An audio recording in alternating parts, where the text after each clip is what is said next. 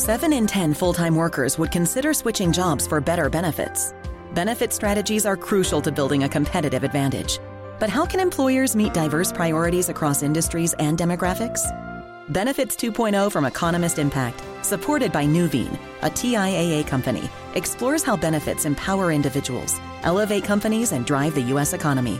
Search Economist Impact Benefits 2.0 to learn more. Sponsored by Nuveen, a TIAA company.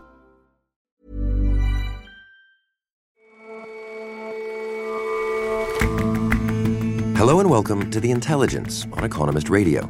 I'm your host, Jason Palmer. Every weekday, we provide a fresh perspective on the events shaping your world. This weekend, Uzbekistan holds parliamentary elections. Criticism of the government is muted, of the president unthinkable. There's not even an opposition party.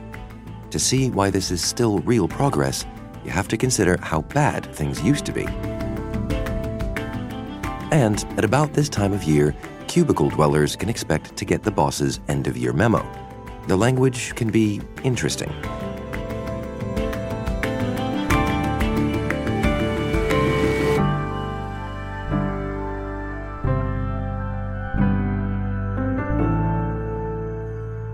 But first,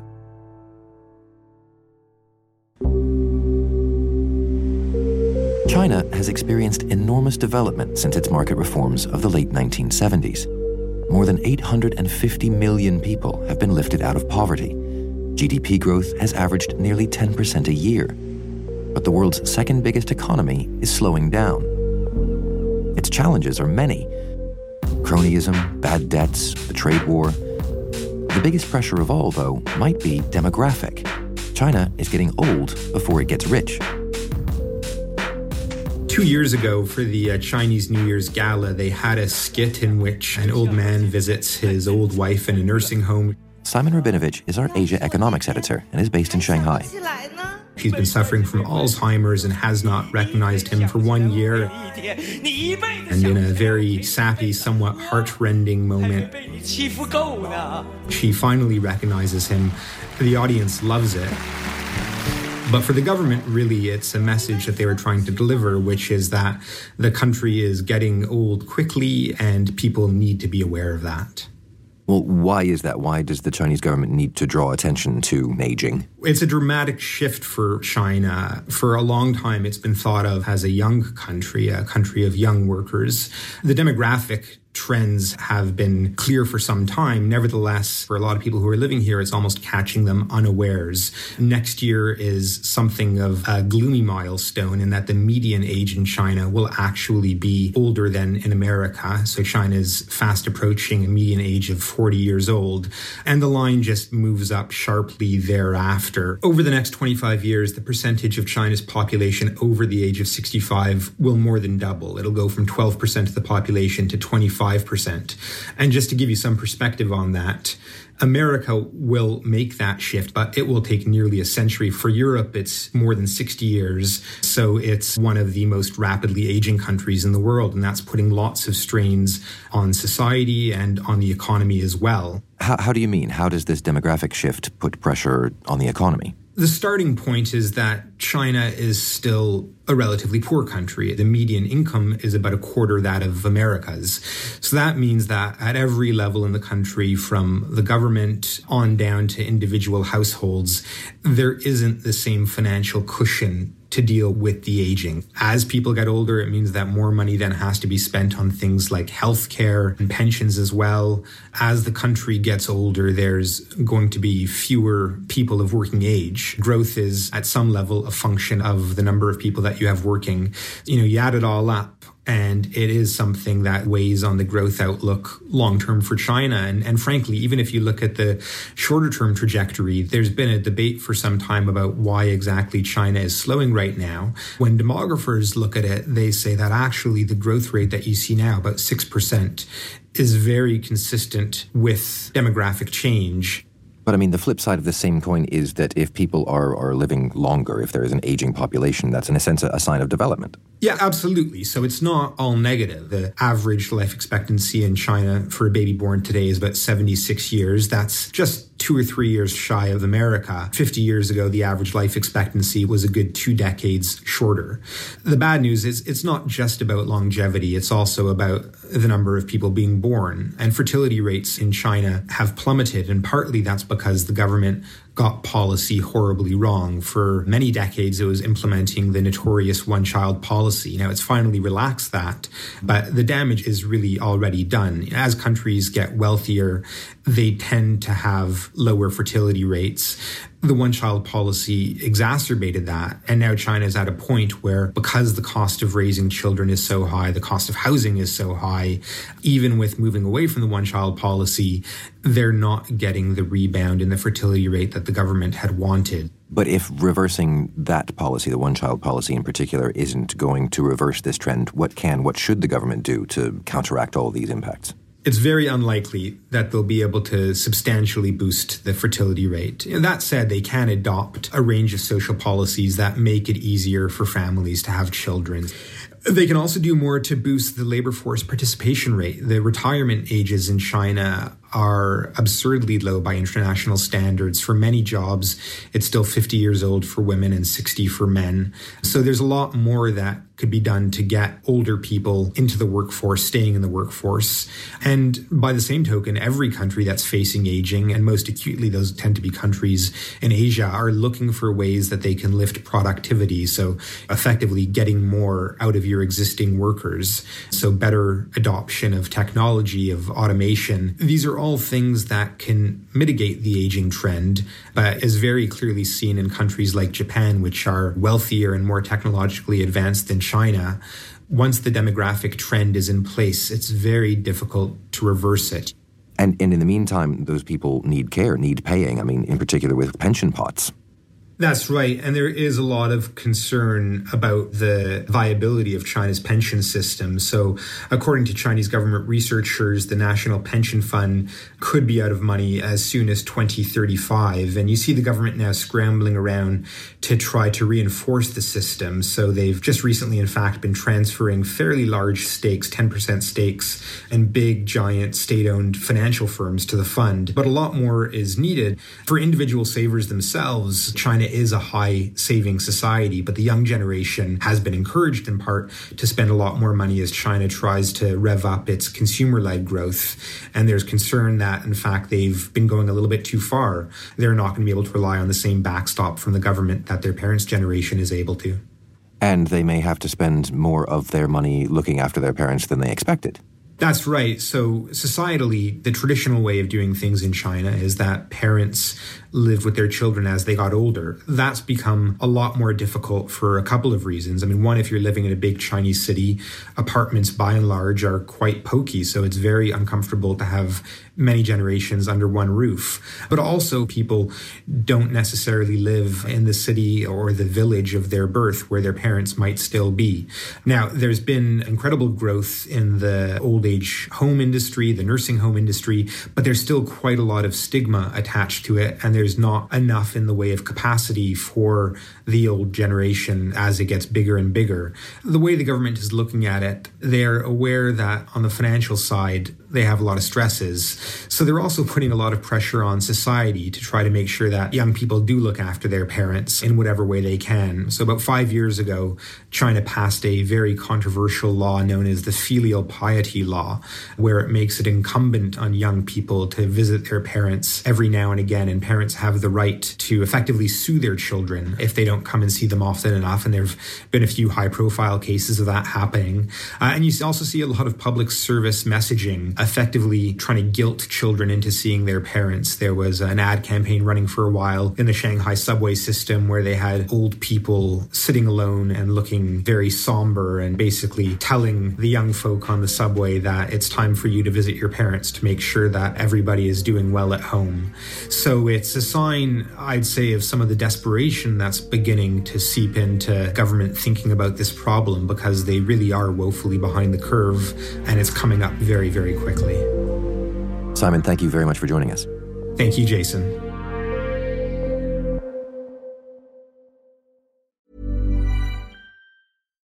World peace might feel kind of like a pipe dream, but what if I told you it's not? 2024 will see more than 50 elections around the world, and in some places, peace is actually on the ballot. One reason is because countries in Europe and Latin America have been experimenting with this thing called feminist foreign policy. Because right now, the way that we wage war and peace, it's kind of a boys' club. The new season of Things That Go Boom from Inkstick Media and PRX is coming March 18th. Find it wherever you get your podcasts.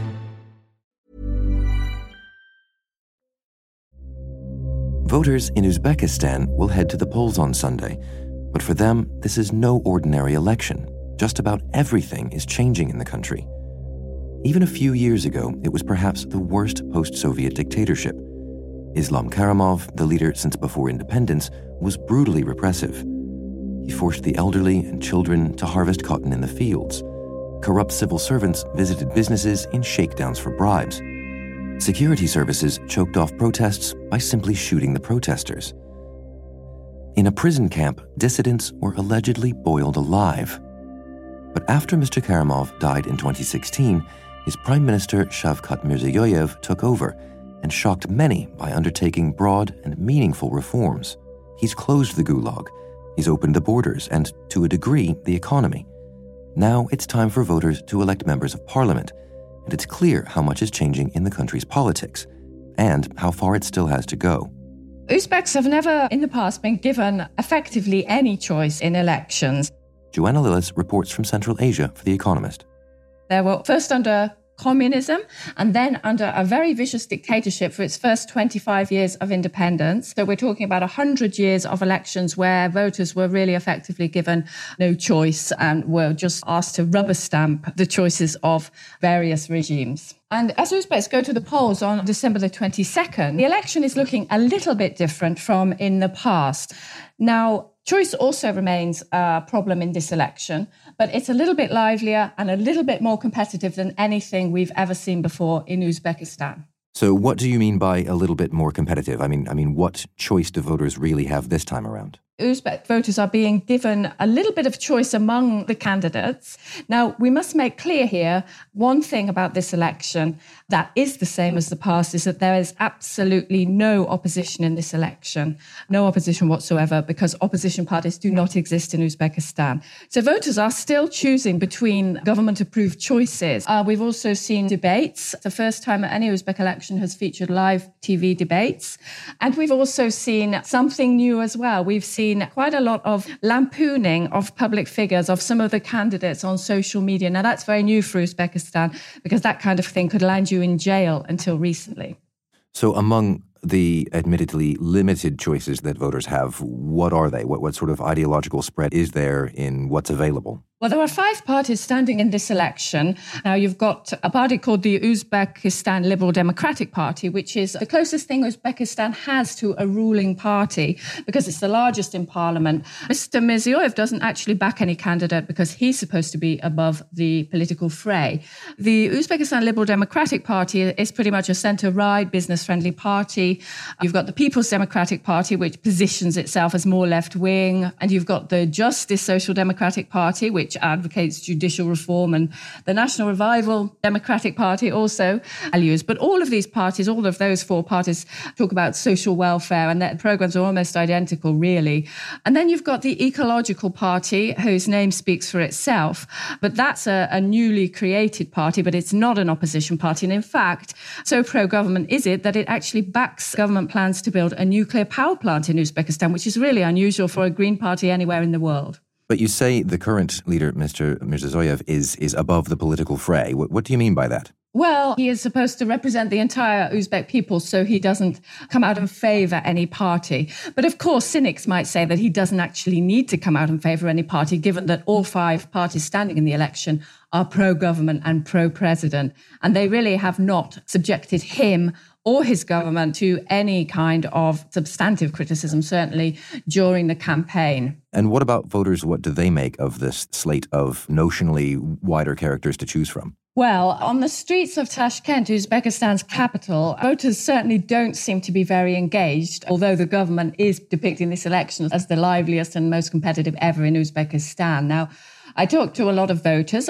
Most of them do actually say they will go out and vote, which is really perhaps also a legacy of the government always encouraging people to vote in order to legitimize elections. But they're certainly not engaged with the parties. Very few can actually name all 5 parties. And, they don't seem to think their vote makes a great deal of difference. I mean, one health worker told me that parties do nothing for us.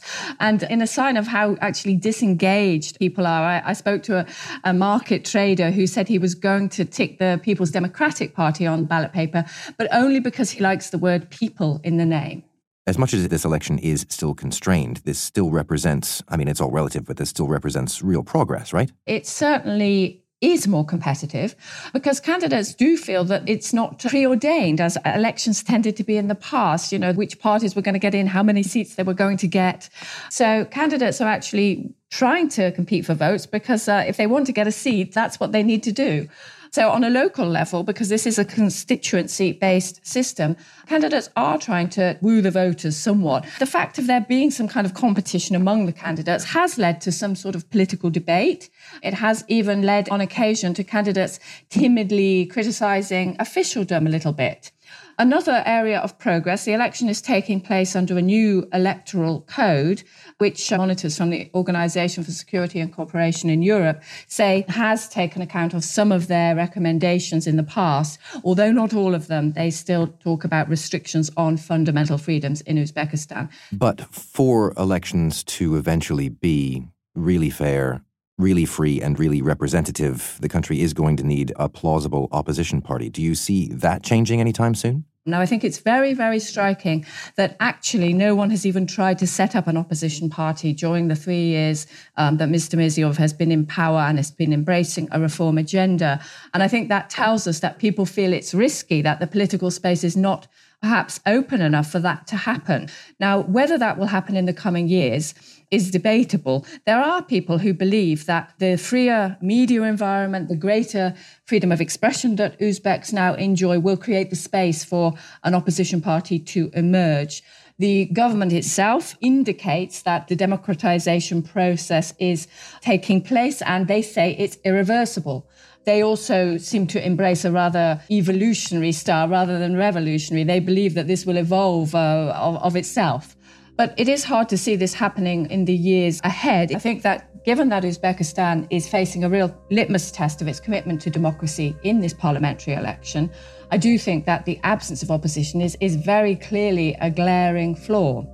There are very clear red lines, and one of those is criticising the president. Nobody really risks that, not in any substantive form. That does suggest that the environment for genuine opposition that would really prove that Uzbekistan is truly democratizing is not there at present. Joanna, thank you very much for joining us. Thank you very much.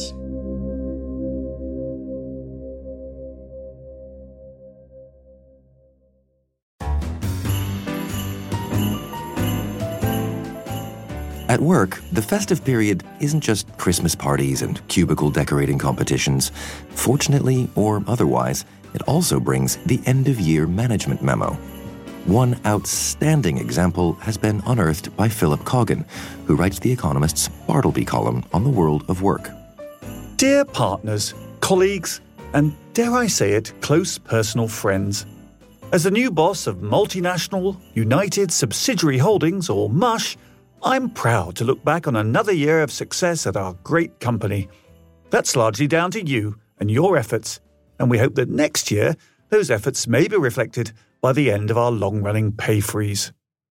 Under my tenure, CEO does not stand for Chief Executive Officer, but for Cheerleader Extraordinaire.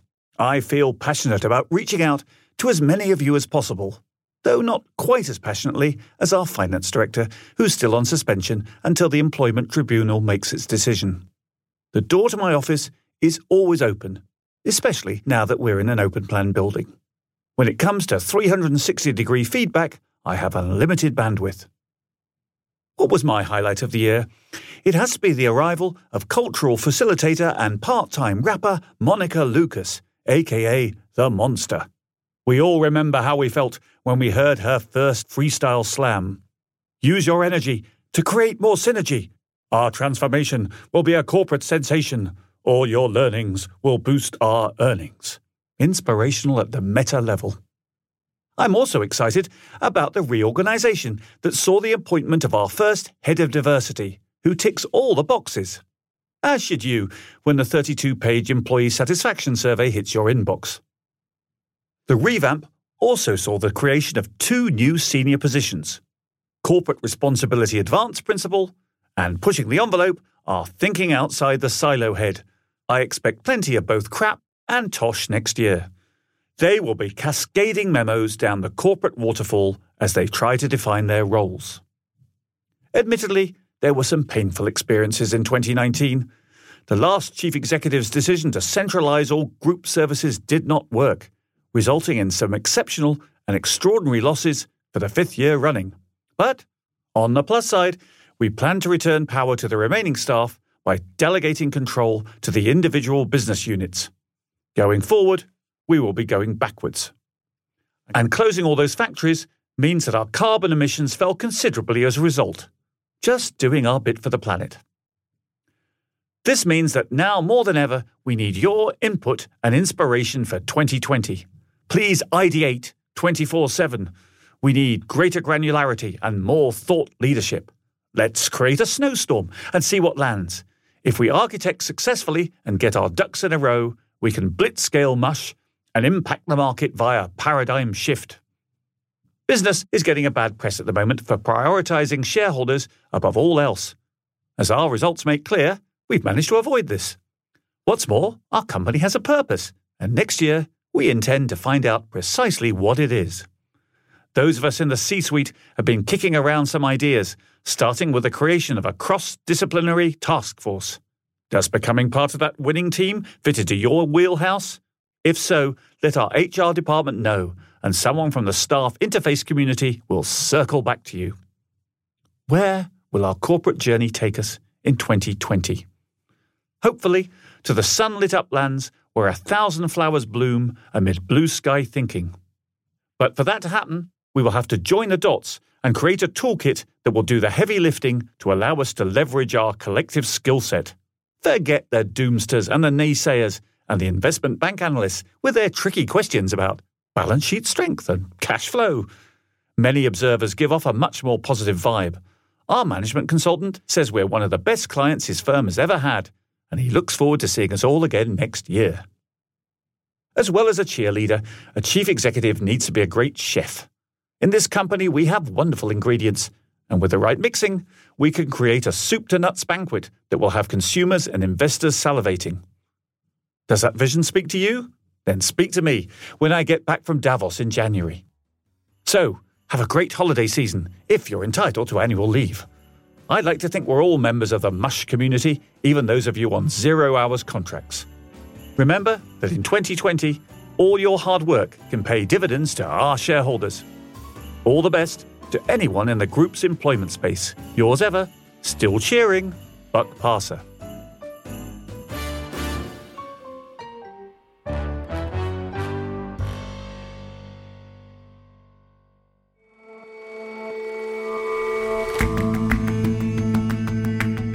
That's all for this episode of The Intelligence. If you like us, give us a rating on Apple Podcasts. And you can subscribe to The Economist at economist.com/radio offer. 12 issues for $12 or £12. See you back here on Monday.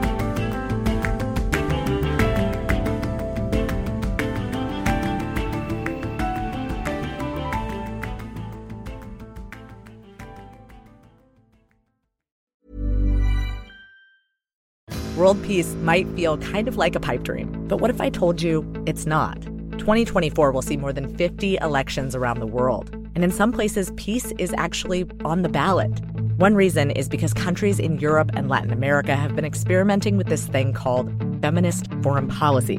Because right now, the way that we wage war and peace, it's kind of a boys' club. The new season of Things That Go Boom from Inkstick Media and PRX is coming March 18th. Find it wherever you get your podcasts.